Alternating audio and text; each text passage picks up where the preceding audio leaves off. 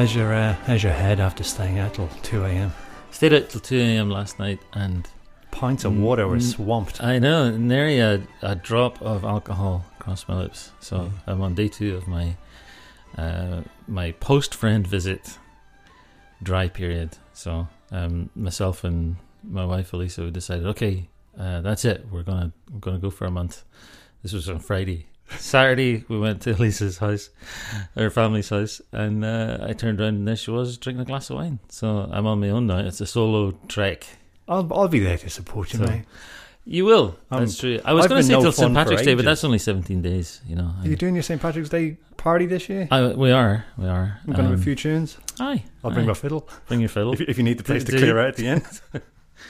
The last time I went off drink was in January in Seattle, which is a kind of natural time to do it because it's kind of dreary and everything's shite anyway. So you just think, okay, I'll just make it even worse by going off drink. But the real insight about it was not, so much more energy each day, or I feel so much more clear-headed. It was just like, this is really boring.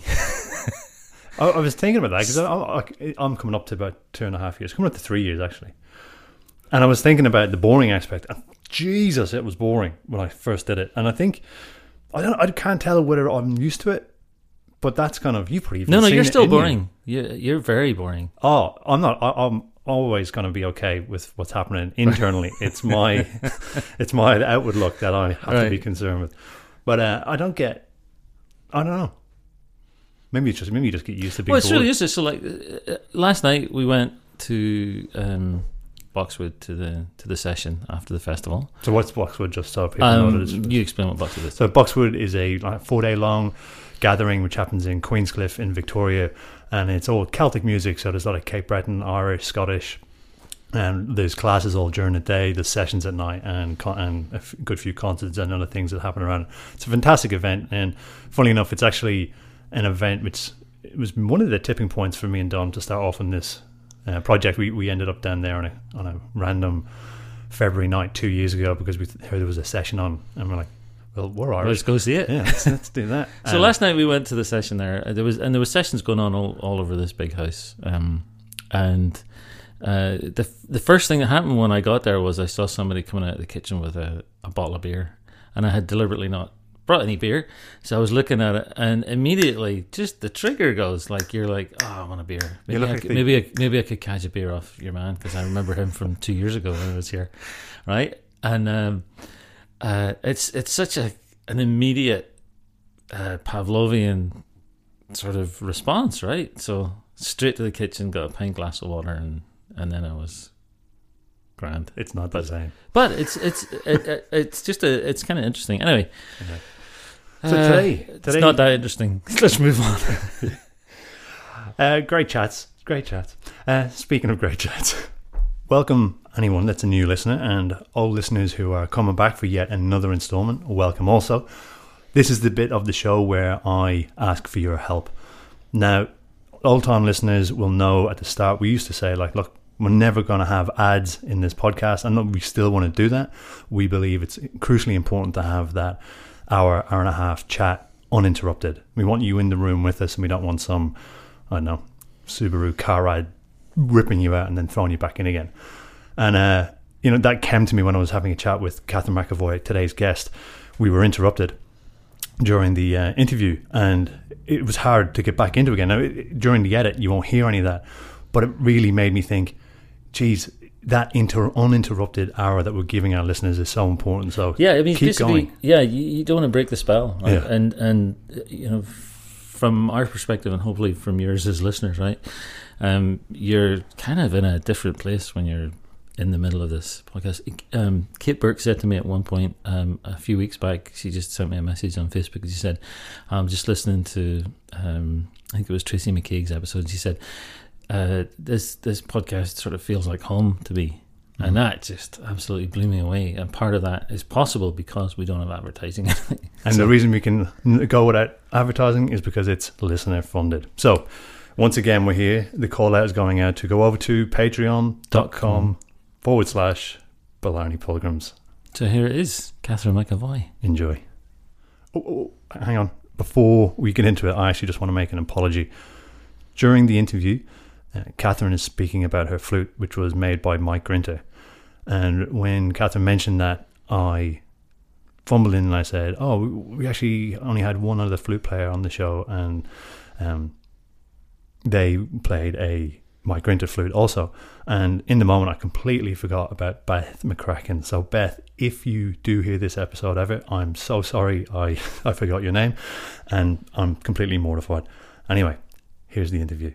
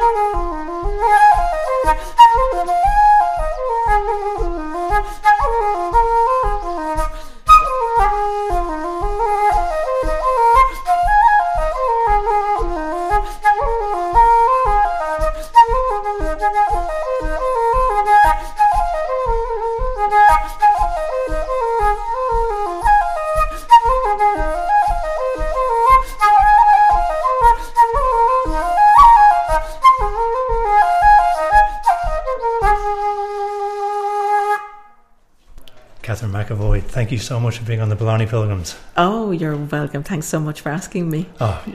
So what that set of tunes, what did we just hear? Yeah, they were two jigs. The first one is a common enough tune. It's called East of Glendart, and the second one is called The Greenfields of Woodford. Why did I play those tunes? Just because I particularly like playing them. They had a lovely... Like there's a very danceability to them. They're very peppy. Like I found myself completely rocking into them. Yeah, it's probably the style of flute playing that I've just developed, I suppose, over the years from maybe listening to flute players from Roscommon and Leitrim. Yeah. So and of course fiddle players as well. And I just seem to have developed. Now, I was going to ask you about this because it seems to be a reoccurring theme, and I've asked a few people that have been on before about the styles, and it's been explained to me in different ways. John Carty explained to me as a musical accent, and I really enjoyed that because it kind of I started to understand what it was. Yes. And then I started to I'm one of those people that if I spend a lot of time in other people's company, this is a Drogheda accent apparently, I'll take on their accent. So good accent. I'm sure it happens musically too. Is that what happened with you? Yeah, well, my parents were both from County Roscommon, and funnily enough, you mentioned John Carty there. I think his I'm not sure about his mum, but I know his dad was from Roscommon as well. And I suppose, I mean, I learned most of my music. I was born and reared in Birmingham, and I only came over to live in Ireland in 1977 at the tender age of 19. Now you can work out how old I am. I don't mind. Yeah. So, you know, we used to have a lot of musicians visiting Birmingham, and a lot of them were actually from Roscommon, Leitrim. You know, now obviously there were others from Galway and maybe from the north of Ireland, and you know, generally around. But the core of the music in Birmingham was a family called the Cullen family, and Elizabeth Cullen was originally from Keeju, outside in County Roscommon, okay. And she was married to a doctor, Dr. Laurie, as we called him. So it was the Laurie family, and they were sort of probably you know, the core of the music in Birmingham, and that's where I would have grown up. And a lot of musicians that would have come over would have stayed in the house, and that's where I would have met the likes of Patsy Hanley from Roscommon, Josie McDermott, the blind flute player. I would have met, maybe going further afield, I would have met Seamus Connolly, the great fiddle player who now lives in America. I would have met Joe Burke. Yeah. You know, a whole cohort of musicians. What was the Birmingham Roscommon connection? Was the one family? It was, yeah. I suppose there was a lot of people settled in Birmingham from Roscommon, Mayo, Leitrim, from the west of Ireland. I mean, my father was one of them. He would have come over, I suppose, in the late 40s, early 50s, and he would have worked for Wimpy and McAlpine. You know, you've heard all those names in the songs, you know, the famous songs, and would have worked on the buildings. And you know, so there was a huge contingent of Irish people settled in Birmingham, I suppose, as well as London as well. But I mean, a lot of very famous musicians would have gravitated towards London. You know, you had Bobby Casey, you had well, let me see, there was Bobby Casey, there was Tommy McCarthy, there was Paddy Taylor, and Willie Clancy, the famous piper. Willie Clancy also spent, I'm sure John Carty has talked to you about this, you know, but I mean, there was a lot of music in Birmingham as well. Yeah, and that's the bit that kind of interests me, because I really don't know Birmingham that much. I might have been in it once when I was a kid, but it's nowhere in the size of London. So the amount of it's the second city. It's actually the second city. Is it really? London's the biggest, and then Birmingham is the next. Is it really? Yeah. Well, that's one thing I didn't think I'd be learning tonight. That's brilliant. So the musicians were coming through, and they said they stayed with you. So well, with the family, this Laurie family, I was only sort of coming in at that time, you know, learning. I was about 11 or 12 when I got interested. Right. So mum and dad musical? My mother sang. She was a ballad singer, but a closet ballad singer. She absolutely loved music and would always have wanted to, I think, have got involved in music. But, you know, at that particular time, you know, unless you had money and that, and so she emigrated. She was from just outside Strokestown, where they have the famous festival now, and she emigrated, and she was doing nursing, as a lot of women did at those times. You know, my dad then he would have been from a musical enough family. Like his father, Mark McAvoy, played the flute, and then my dad's brother Tommy McAvoy, who was also known as Star, because he was a great footballer. Yeah, and it was reported in the Roscommon papers that he was the star of the match, so the name stuck. Yeah. But he played the fiddle a bit. Right. But so do you remember them playing? I would, yeah, when we were young, both my brothers, just myself and my brother in the family, and my brother was a great fiddle player, John McAvoy, and we used to come home on holiday, and my uncle used to love taking out the fiddle and playing a few tunes. My dad would knock out a couple of tunes on the whistle, but again, you know, he was always more interested in football. And in actual fact, he would all go, you know, he's passed on now, but he would always have said, you know, I was offered a trial with Aston Villa. I've heard that one. Yeah. That's a common story. Yeah. So when you were seeing them playing, was that on family holidays back to Ireland? We always came back on holiday from when we were very young, yes. But then when both myself and my brother got interested in music, John would have been a wee bit older than me. He had been away in boarding school and he started doing classical fiddle. Then he used to come home and used to be buying records of the Dubliners and that. I had been to a parish dance and I saw some Irish dancers and I saw a girl, Kathleen Lowry, playing the accordion, and I was more interested nearly in the music than the dancing. But I did do Irish dancing for a while. But the woman who actually taught dancing in Birmingham, her name was Anne King, and she used to have us dancing to Sean Maguire and the Four Star Quartet, Michael Coleman. That's basically what she had us dancing to. And she used to lend us the records to bring home and practice our dancing. And of course my brother then was listening to this stuff and he thought it was fantastic. He started picking up tunes from the records. No CDs, records. So it was just like an evolving thing, and he started playing, and then I started playing the piano accordion, and I asked Kathleen Lowry if she'd give me lessons. I'd learnt a few tunes myself at that stage, but unfortunately I'm left-handed and I was playing the tunes upside down, had the accordion the wrong way around. But anyway, she soon corrected that. And I started off on the accordion. Then gradually, as I got to see musicians passing through, I saw Josie McDermott playing the flute. I saw Peg McGrath, who was from Boyne in County Roscommon. She was the first woman I'd ever seen, because there was very few female flute players at that stage. And I was just totally, taken with this. And my parents bought me an old flute from a second-hand shop in Birmingham, and I started trying to learn a few tunes myself. There were no flute teachers, so I'm basically self-taught in that respect. I know you were really young, but do you remember I'm inverting comments here, but the Irish, your connection to being Irish, and I'm probably asking this with relation to my own kids growing up in Australia. Was that part of it, or was it just purely the music that had grabbed you? Or was there a bit of identity in my there brother as well? and myself have often discussed this, and the funny thing about it was both my parents, obviously they were very Irish, but they wanted us to integrate. They obviously we were in St. Patrick's Parish, which was the local church. My brother was wanted himself to go to, when he finished in we were both sent to private schools. We didn't go to the local schools, so education was a huge thing. My brother was sent to boarding school mainly because he wanted to go to Cotton College, which is in North Staffordshire.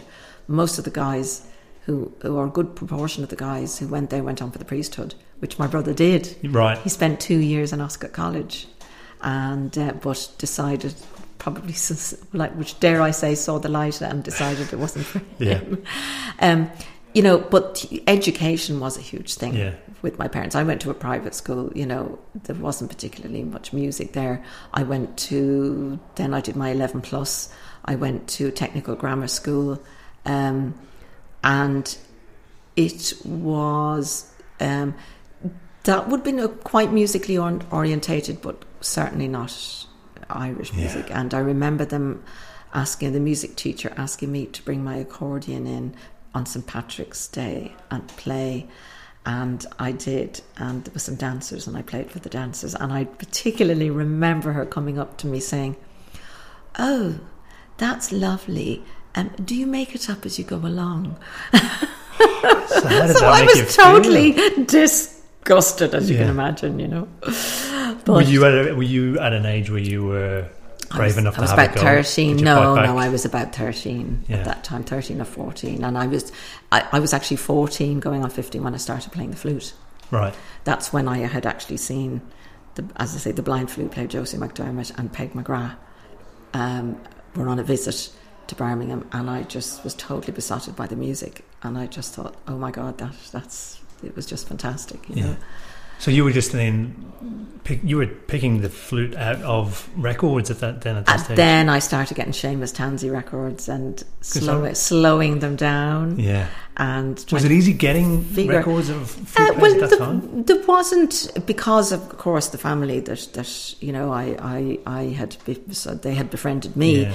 You know, obviously they were giving me records, and then also there was a fiddle player called Paddy Ryan from Castlerea, who was living in Birmingham at the time. I mean, even now, well, Paddy's not that well at the moment, but Paddy was a great man for passing on music and that, and he used to give us reel-to-reel tapes of music, so we had a store of stuff to listen to. This might be a silly question. So, when you slowed stuff down, did you need to retune? Yeah. Right. Oh, right. I mean, there was a whole load going on here. Because you can't do that with... You slowed the stuff down on the turntable. Yeah. But it was basically what you were getting was sort of, especially with Seamus Tansey, it was like, you know. Yeah. And like I was trying to figure out, he's doing something, rolls, you know, how on earth is he doing that? And it was by process of elimination. And learning the tunes, it was trying to figure out, okay, where is he starting? So what you'd do is you'd listen to it in its proper form and proper speed, and you'd figure out the note he was starting on. Yeah. You know, and then you just listen over and over and over again, and bit by bit. Then you'd go back and you listen to the fast thing, and then you'd work it out. It took a long time, but you did it.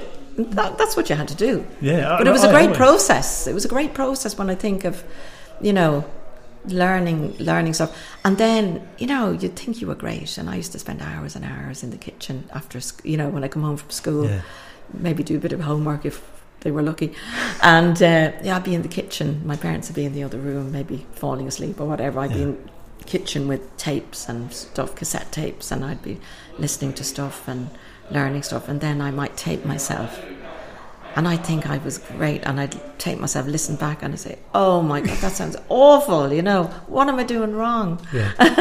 And mum, how encouraging were mum and dad for this? I mean, they looked, but put it like this, they thought it was great, you know, they didn't push, you know, like a lot of parents now, it's like, you're doing this, you know, they're pushing the kids into it. With us, in a way, it was nearly like, I mean, my dad was after doing a day's work, you know, on the buildings. He'd come in and have his dinner. You know, all he wanted to do was sit down and relax. I remember going up to him saying, Dad, would you mind bringing me for my accordion lesson? Which meant that he had to drive from where we lived in Edgbaston all the way out to I think it was it Perry Bar or at that Handsworth. It was Handsworth where the family lived, and he'd sort of be,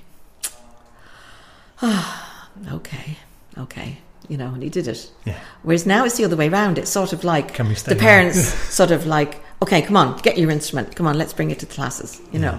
Well, you were so driven. I think we were driven. Like, it must be nice as a parent to, maybe you've seen it with your own kids, but it must be nice to see passion be planted and then for them just to want it. It is, yeah. Same with my own kids. I said I'd never push them into it. Yeah. You know, and I mean, obviously, you know, I drove them to their classes, you know, and they said they wanted to do this and that, fiddle, and Anton McGowan taught to them the fiddle, and then my son Rory decided that he didn't want to go to fiddle lessons anymore, that he'd do it himself. And then it was sort of a case of, fancy taking the fiddle out, Rory? Well, later, you know. Yeah. The year he did his leaving cert, I swear to God, he did more work in that year. It was like, will you ever put the fiddle away and do a bit of bloody work, like, you know.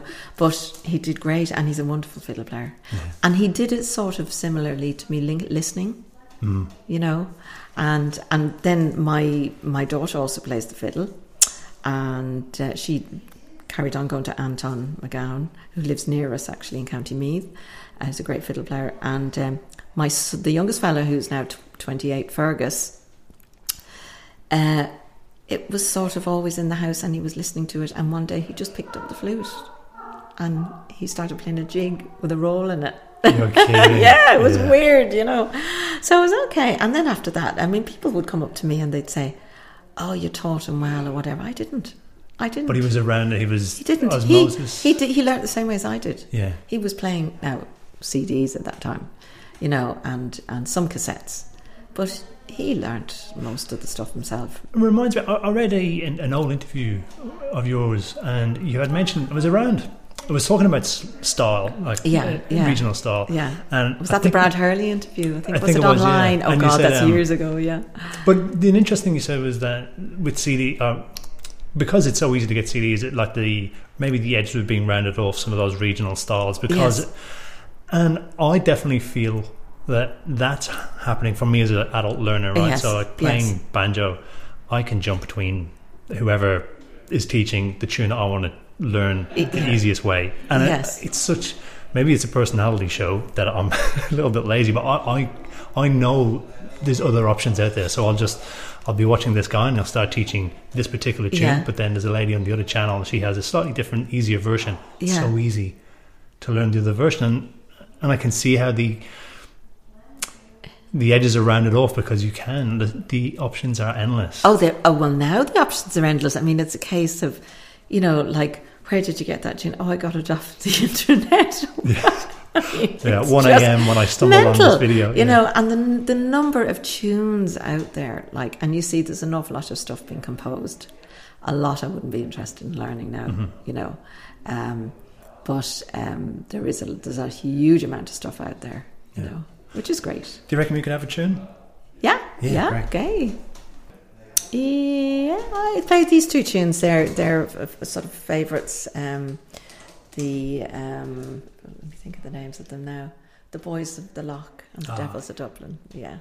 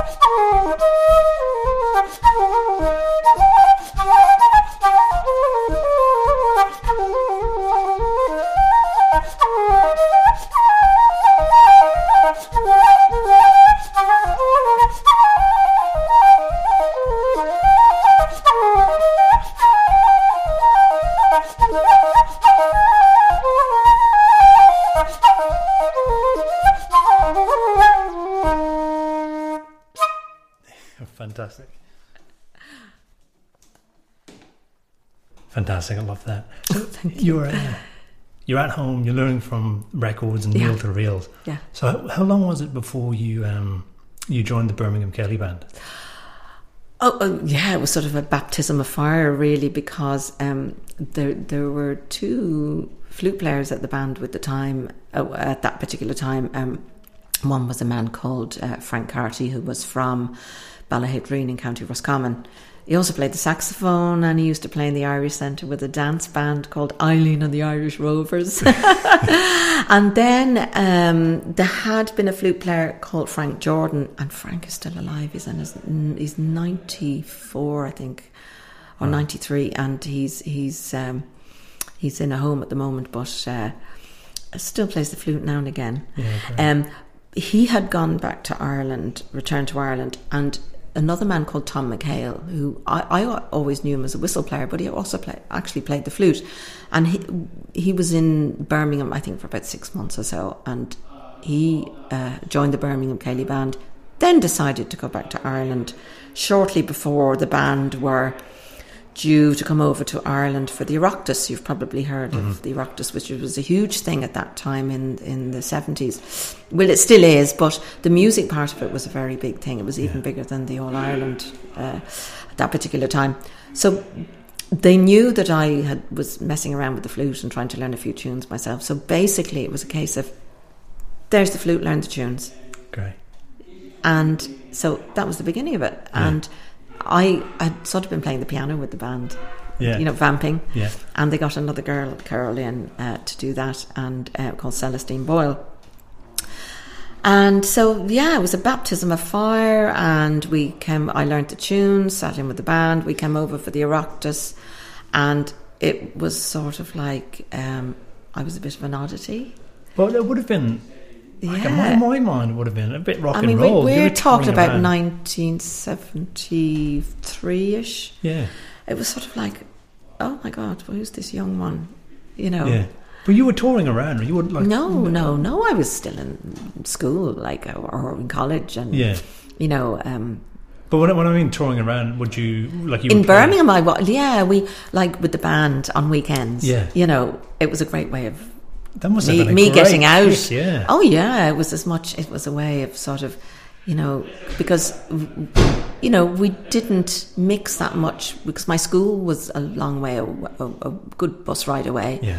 And I mean, I didn't associate that much with the teenagers in the school, you know. So we were quite cosseted in that sense. So it was a great way of getting out. And we used to go to Manchester, Liverpool, London, all around the place playing at Ceilidh's. I actually remember playing at a Ceilidh in London, and this young fella at the end of the night, they were saying, this great musician, you know, wait till you hear him playing the banjo. And this young fella with a mop of curly hair was put up on the stage to play for us, and who was it but John Carty? So that would have been, that's what I mean, kind of rock and roll. Yeah. You're touring around, you're younger than nearly everyone else, I'd imagine. Yeah. At that time, not many women playing? No. Well, not playing the flute anyway. Yeah. Yeah. Even in England at that time, I suppose there wouldn't have been that many. Were you aware of what you were... No, from that point of view, the gender thing never occurred to me. It was only later in life that, you know, people began to say things to me, you know, and then, funnily enough, younger musicians, I mean, there's so many women playing the flute now, but, you know, women who were doing masters in Limerick in traditional music and stuff like that, and they were all contacting me and saying, would you come and talk to us about, you know, women flute players and all that, you know. And of course I had to tell the funny story about, you've heard of Peter Horan. I don't. Peter Horan is a great legendary. One of the legendary duets was Fred Finn and Peter Horan. They were from Gertrude, and there was a girl over from Canada and learning the flute and that, and she was spending time down in Gertrude and with Peter Horan, you know, and she had come up to stay with me as well. But anyway, she told me this story. She said, I've been talking to Peter Horan, and she said to him, do you know Catherine McAvoy? And he, I do. Great flute player. And she said, oh, right, yeah. And he said, do you know why? And she says, no, why? Because she plays like a man.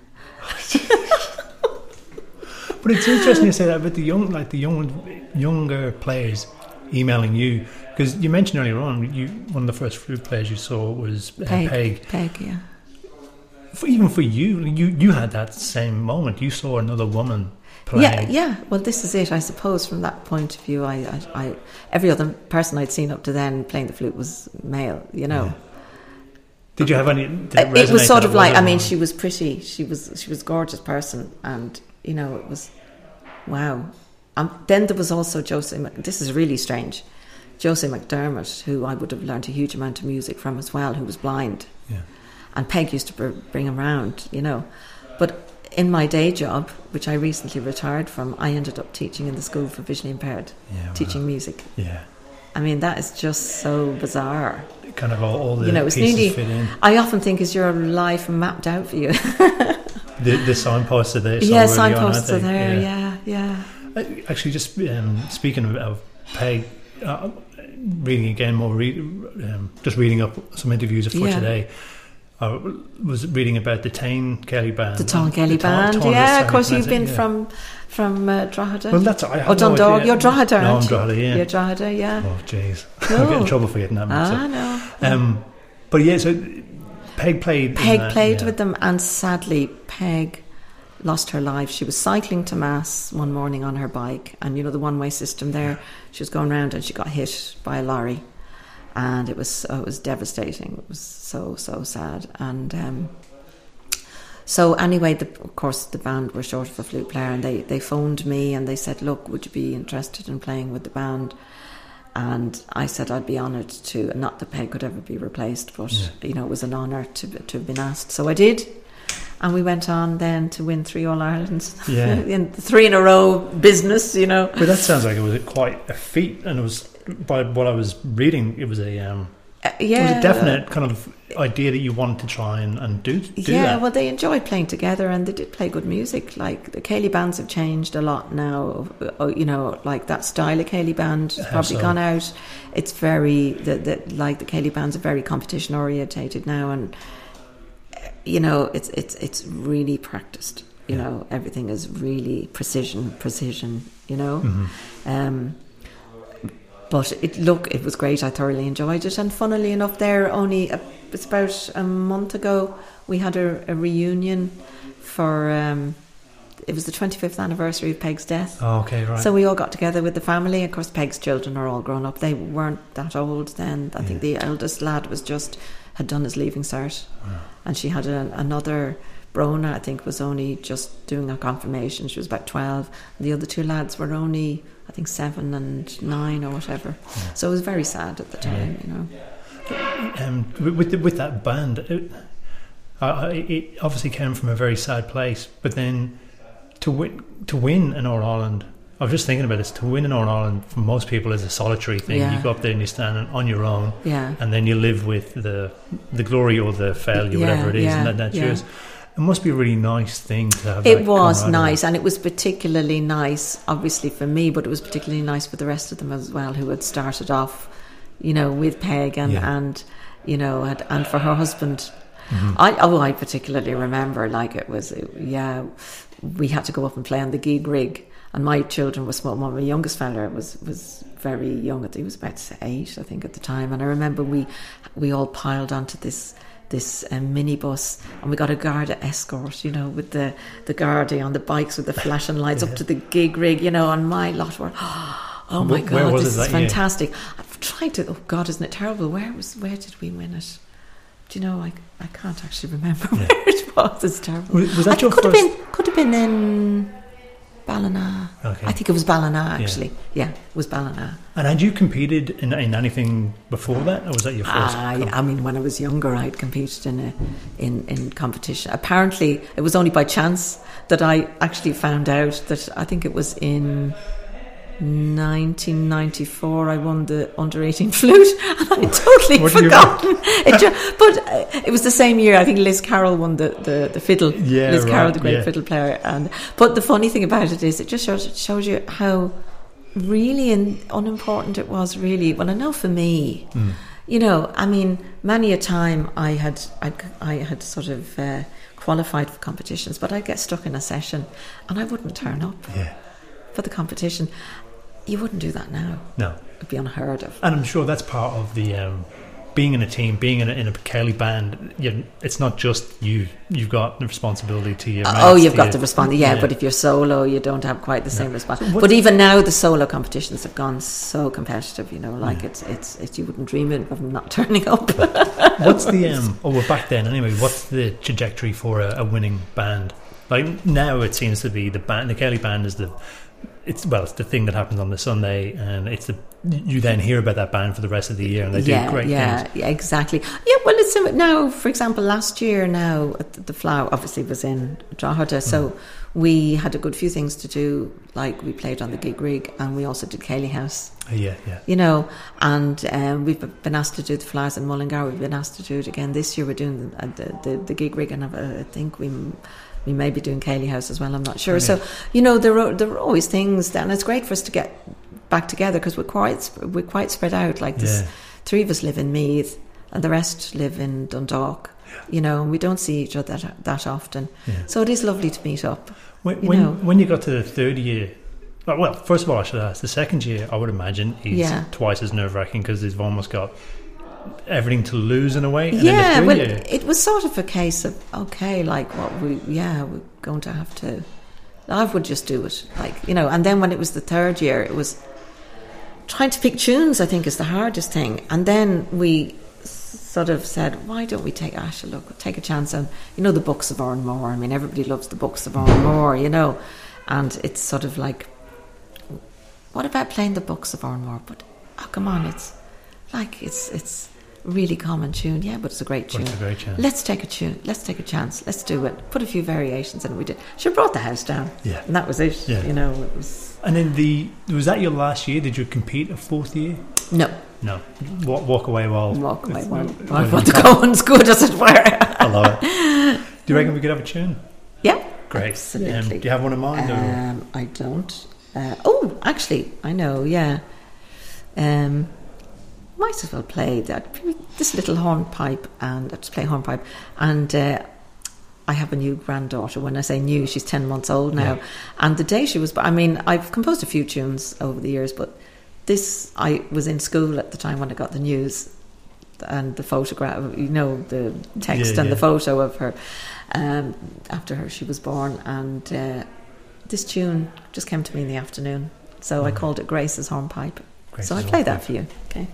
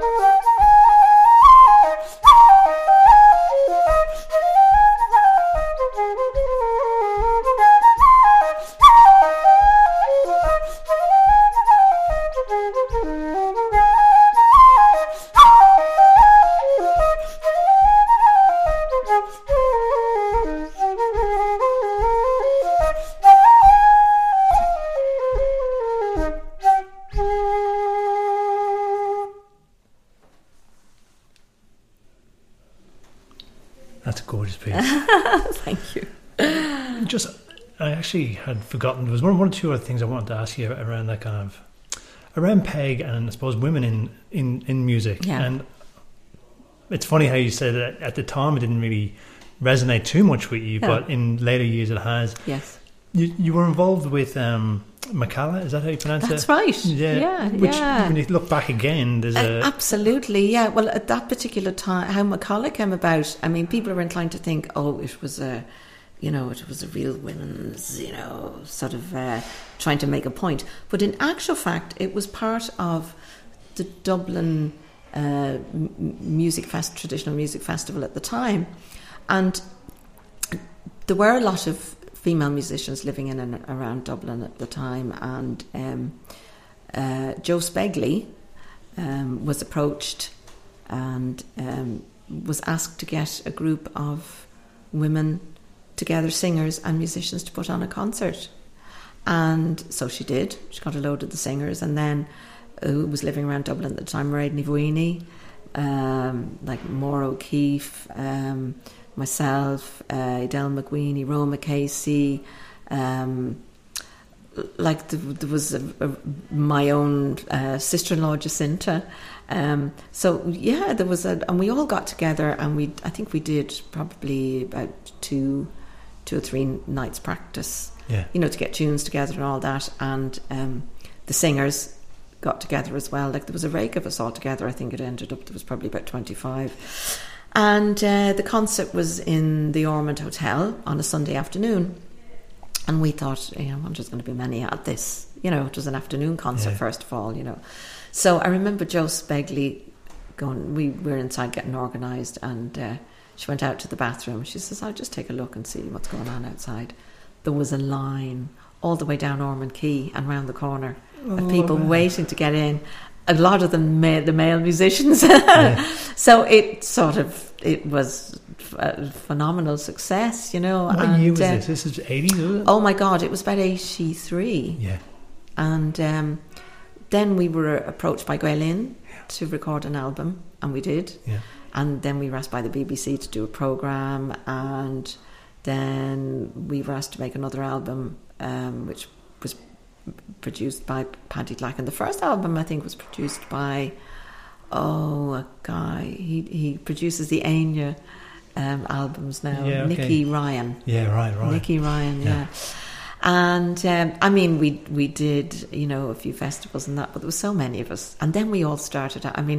We did quite a few we did the Mountain Lark television programmes, the Coltus programme. We did programme up in BBC. We did the Late Late Show. Oh, yeah. I was pregnant in every one of them. But it's great because we were all married. Well, a good few of us were married and having babies at that time. But so it's great. There was there was a real want for it there. No one maybe knew it, like, not like a boy band or a girl band that was put together for marketing. It was put together and people just jumped at it. They did. Yeah, it was good fun. Did you get, was there a sense of, like, did people arc up and say, oh, they're a bunch of feminists, or was it? No, we had some nicknames which I can't repeat. It wouldn't be, at a different time, like, it just wouldn't be accepted now. Like, it wouldn't be accepted now. No, but look, we didn't get to hear about those till afterwards, you know. And look, it was funny. It's actually quite. I just laugh at it, you know. But no, I looked. The majority of the male musicians were really supportive, and they thought it was great. Right, yeah. And look, you know, we had good fun. Yeah, and that's what it was all about. It was just about the fun. What kind of state do you think the music scene for young women, all women at the moment is? It's fantastic. Like, yeah, you know, it's nearly gone the other way, where there might be maybe a bit of ageism. Yeah, you know, like there's so many young people, you know. Playing. So many young people, right? Yeah, I mean, it's just the whole scene has changed so much. You know. See, that's interesting, because I think for me, being in Australia, I don't get to see that much. And I suppose over here, I'm not saying by any means that it's an older fan base in totality, but I would say the mix is probably a little bit. There's middle age and up would be more. Would be more. I mean, you go to a lot of the festivals, like there are so many young people. There is a cohort of young people. They all play together. Yeah. And it would be unusual enough to get an elderly person stuck in the middle. What kind is there a different style of music being played? Yeah, there is quite a different style of music. Yeah. How so? What would you categorise? Be a lot of modern tunes, a lot of there's several strands developed in Irish music. There's the real traditional strand, and then there's sort of the middle of the road strand, and then there's sort of like another strand which is really sort of pushing the boundaries of the music. Mm-hmm. Look, there's room, as far as I'm concerned, maybe the one that pushes the boundaries doesn't particularly interest me, but I'm not going to make any judgment about it, because if people are playing music and they're enjoying it, that is fine. And there's room for everyone. Yeah. I prefer the other type, the more traditional style, but that's what I prefer. I was thinking about that earlier on today, and with relation to what we spoke about before with regional styles, and I suppose I'm kind of clumsily making my way through this, trying to understand it in some aspects. And let's say if it's true that some of the regional styles are becoming softer because there's so much music everywhere, hopefully the flip side to that would be, because of the new blood constantly coming through, what will happen inevitably, because it always does, the newer generations look back for inspiration. So let's say the Sligo style any moment could just get a resurgence, because now you've got such easy access to all the old any of these styles could redevelop and regrow from anywhere. Could, and that happens. You have styles of flute playing that are developing, like from you're familiar with Harry Bradley. Harry has an extremely rhythmical, it's that old style. He's a completely fabulous technician, but he also has that rhythm, that old style of flute playing. But that is extremely popular now among young males because of that. Right. So he has brought that style of flute playing to fruition, which is great. Then there is a more a very smooth style of flute playing, which I think is probably more popular in the competition scene. It's so funny. So it's interesting, but it's good. We caught up with Eileen O'Brien a couple of months back, and we were speaking about her. That's her right, dad. Eileen was out, and we're talking about the style of playing and moving to the BC. Yes. I'll probably get this wrong. I'm sure he was integral in moving towards the BC style of playing. Yes. And what struck me was a pretty much a throwaway comment maybe during that conversation, but it was around how people from Capitol Records were sent over to Ireland to record some people, or maybe it was in America, but to record Irish people. And he was lucky enough to be one of the people that was chosen to be recorded. Yeah. Now, that kind of stayed with me, because it really only takes maybe an album or two to completely change. Absolutely, that's it. If he hadn't been exposed to then the tens of thousands, millions of people because of that recording, would that style have taken off? Who knows? Yeah. It reminds me, I did have another question that I want to ask you about your music. Listening to your albums, and the name escapes me now, the Home Ruler and the traditional Sligo Roscommon. Music from in the Sligo Roscommon style, the very first one, And both of them have piano accompaniment. Yes. And you were a piano accompanist as well? Of sorts, What is it about the piano that you like as a... Okay, well, the very first album, I was 40 before I made it, and I because I thought you had to be asked to make an album. I didn't realise that you could just go and make one. It had never occurred that I was worthy to do it until Chloe Connacht approached me and said, would you make an album? And I was sort of, oh my God, so that was fine. And I was very friendly with Felix Dolan, who was a legendary piano player from New York, and he had recorded with Andy McGann and Joe Burke and that. Mm-hmm. And when I was a child, I had been listening to this stuff, and I loved it, and I loved his style of piano playing. And he had actually stayed in our house, and I rang Felix and I said, look, would you be interested in recording? And straight away, absolutely, he said, I'd love to. Yeah. So Felix came over, we recorded the album in a weekend, and that was it. And, you know, it's some of the best piano playing I've heard him do. I mean, it's so exquisite, some of the stuff that he does on it, you know. And he just made me play. I thoroughly enjoyed playing with him. And then on the second album, which was The Home Ruler, I decided, look, I'm going to have to do something different. I can't do the same thing again. So, but I wanted to have Felix. And so I was over at the Catskills Festival, and we decided we'd record a few tracks, and on the way back in Woodstock. Right. Can you believe it? Yeah, Woodstock, the studio in Woodstock. And then I said, look, I'm going to ask a few other accompanists, and I love Geraldine Cotter's style of playing, and so I asked Geraldine, would you play? And she said, absolutely. And then there were some particular tunes I thought, do you know something? I love Steve Cooney's guitar playing, and Steve is from Australia. You know all about Steve. And I had been doing a festival, and Steve was there, and he had played with me. And I remember my son coming up to me and saying, Mum, you have to get him to play on your album. That was amazing. You have to get him. So that at the end of the weekend, I went up to Steve and I said, Steve, can I have your number? I want to talk to you about something. I'll ring you. He says, what do you want? I said, I'll ring you. No, he says, what do you want? What, you know, it was like he felt it. Yeah, he knew. And I says, I'm making an album. Would you play? Yes. Answer was straight away. Yeah. That was so delightful. I was delighted with that and honoured, obviously.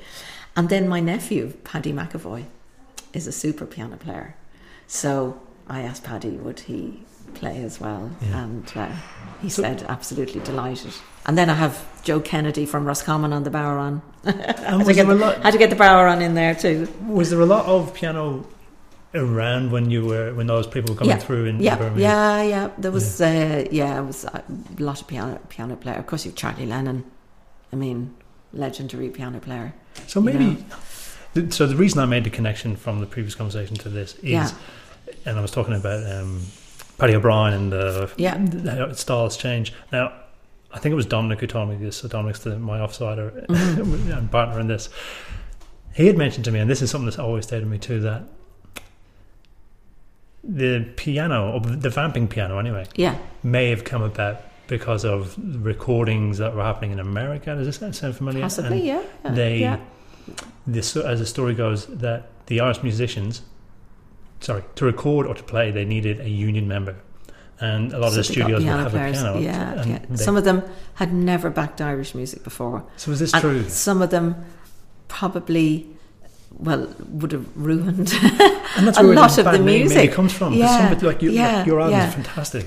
But I think there was always, there would always have been, from Cayley bands, I think, and that, I suppose, there would have been piano players and a good piano player is great. Yeah. You know, from a rhythmical point of view, it's great. Of course, look, the way things have developed now, I mean, you have the legendary Alec Finn, who, revolutionised the Greek bouzouki, and which my son plays, and he would have learnt from Alec. And you have like the likes of Artie McLean, absolutely legendary guitar player, sadly no longer with us. And of course then, as I say, Steve Cooney, who was an absolute pleasure playing with him. So like it's fantastic because it gives it, and the idea of getting all the different players was just to give each track maybe a slightly different feel, to make it more interesting. And to do something different. And of course that I was only after getting, and I have to mention Mike Grinter, the great flute maker who's sadly no longer with us. And actually the flute that I'm playing here is a Mike Grinter. It's an E-flat Mike Grinter, which I particularly said for the interview I'd love to play. And you're only the second flute player we've had on here, and the other one, Corinne Strading, play the Mike Grinter as well. I would normally play my D, which is an old 200-year-old Rudel and Rose, but on this occasion, being in this country, I couldn't but not play a Mike Grinter. So, lovely, thank you. know. Do you reckon we could have a tune from it? Another one? Another one, okay. Let me see. Another set. Oh, do you want to set another set of jigs, maybe? If you like, that'd be amazing. Okay.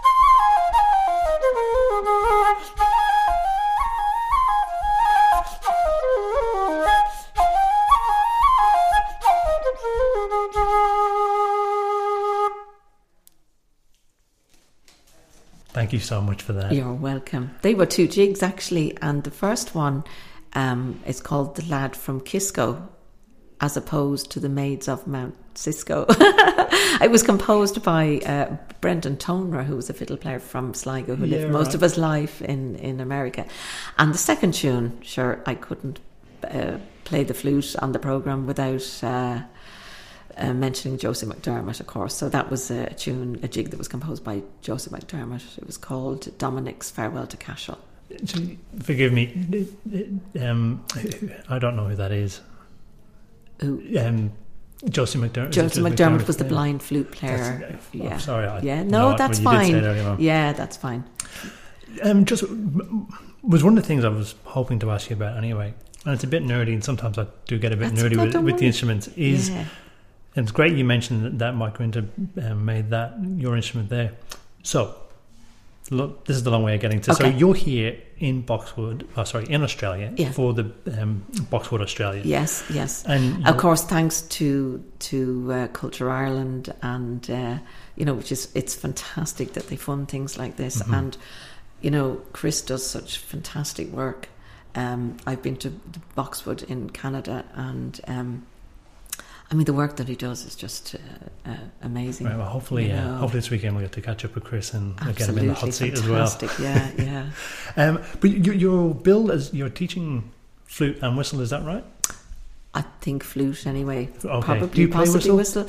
I do. I don't class myself as a whistle player, but I do play whistle. Yeah. Well, I suppose that's why I was asking, because when I'm doing research again, it was just something I'd read where it said you described someone, and I can't actually remember who that person was, but you said he's a real flute player, not someone playing the flute as a whistle, essentially. Yeah. And to me, a novice, I'm trying to wrap my head around that to see some what extent. The difference is. So can you explain that to like someone who's it's the only thing really that's the same is the fact that the structure, the whole structure is the same. your B is where the 6 holes are the same. And that's what I would have thought. Yeah, the breathing obviously is different. The phrasing. Okay, so breathing. Is different. Why is that different? Breathing, where you breathe in the tune. On the whistle, there are different techniques. You can sort of go to the end of from the bar structure, and you can take a breath. Yeah. Whereas on the flute, you split. You drop notes on the flute in order to take a breath. I actually understand that. Do you understand what I mean? Yeah. Well, I think that's how sometimes I can hear the individual styles come out. Yeah, like if I was playing, say, for example, that tune on the whistle.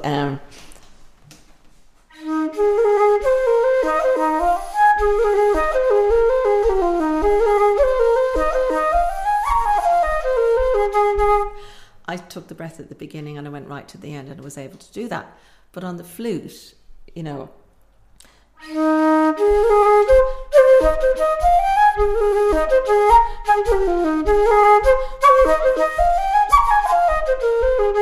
can hear the difference in the phrasing. Completely. Yeah. Just an easier way of explaining it. All right, then if we're going into the anatomy, I have 1 or 2 quick questions. I think I understand keyless. Yes. And keyed.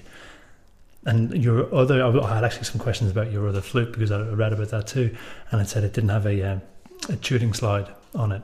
What's the tuning slide? That's my D flute. Mm-hmm. Yeah. It was obviously made. It's one of the early Rudlin Roses, and the tuning was slightly different, I think, then. So the flute was made with no tuning slide, and it's just a solid wooden head. Okay. Yeah. And possibly it might have been made with 2 headpieces, and the other one might have had a tuning slide on it, but obviously it got lost or somewhere along the way. But then there were rings put on the flute to elongate it so that the pitch was brought down in order to fit in with the tuning of the day. So where did you get that tune, that flute from? The flute, I was in Birmingham. Believe it or not, it was actually in actually the girl that I talked about earlier, Kathleen Laurie, her brother-in-law owned a music shop in Broad Street in Birmingham, that sold fiddles and cellos and all that sort of crack. And this guy came in one day and he had 2 instruments, 2 flutes, old flutes, and he wanted a few bob. So he was given, I think it was £12 at the time for the 2. One of the flutes was not great, and the other one was the one that I have, and it was a really, really good one. Yeah. So of course Kathleen's brother-in-law gave it to her, and it was actually her flute. But when I was asked to play with the Birmingham band, that's the flute, they said, there, learn the tunes on it. And I did, and I was playing with them and that. And then when I decided to move back to Ireland in 1977, they gave me the flute as a present. Yeah, and it's still, obviously it's you never going. let that go. It's still going, yeah. And, I'm so delighted and honoured to have it. Yeah, I imagine you would be. Some quick, hopefully, questions to finish up. Okay. Who should I have on my radar to listen to from a flute perspective? Who's playing at the moment that I absolutely, at the moment, who should I pay attention to? It's very hard to say that, because I could leave somebody out. True. So I just need to go through everyone. Yeah. Okay. And then the other question is, it's something I would have liked to ask you at the start when you were speaking about your mum and dad. But I suppose the question is, with either of them, do you ever see them coming through in your music? My parents, put it like this, obviously I think of them a lot. Like last year I received an award. It's called Gradam Ceol. I think John Carty got it. I can't remember what year he got it, but it's an award given by T.G. Cahir. Just generally for your work in Irish music and all that sort of thing, and so I received the main award last year, Traditional Musician of the Year, and I very much thought of my parents. I had to give a little speech, it went out live on T.G. Cahir, and of course I had to mention, well, I didn't have to mention, but I mentioned my parents because obviously only for them, sacrifices they made, and just the whole, just the general subtle encouragement, not pushing, a general subtle encouragement in everything we did, and the chances that they gave us and the chances that they didn't have when they were young, they gave to us. And I mean, it was a huge thing for them moving over to England at that particular time. And the ironic thing is that they ended up, when we moved back to Ireland, both myself and my brother, we ended up marrying a brother and a sister. Yeah. Oh, really? Yeah, it's like my brother is married to my husband's sister. Wow. And they're super musicians, and their kids are all great musicians, and my kids play. My son lived in Melbourne here for a while, and he recorded with Ado Barker, who's a great fiddle player. And my youngest son then is a super flute player as well, and my daughter also plays fiddle. But my parents ended up living next door to me in County Meath as well. Lovely. Which was great in their latter years, and we were able to mind them, and I think that's a lovely place to wrap up. Just, I should tell you, when myself and Dominic started making this podcast, one of the ideas at the start of why one of the questions and recurring things we really want to explore was music as a way of connecting you to people and to memories. Like, really, there's nothing else that does it like that. So it's really nice for you to kind of speak about your parents like that. And it also reminds me of reading that interview reading that interview that we spoke about earlier on, where you mentioned about playing slow, and it often gives you a time to remember things. I know that kind of resonates with me too. I think that's really nice. Yes. So to finish, if you wouldn't mind playing a song, would you have something that even reminds me of your family or your dad? Yeah. Okay. I'll play an air. An air, a cheeky one. Okay. Yeah. Thank you so much for being on. You're so welcome. And thank you so much for asking. Okay.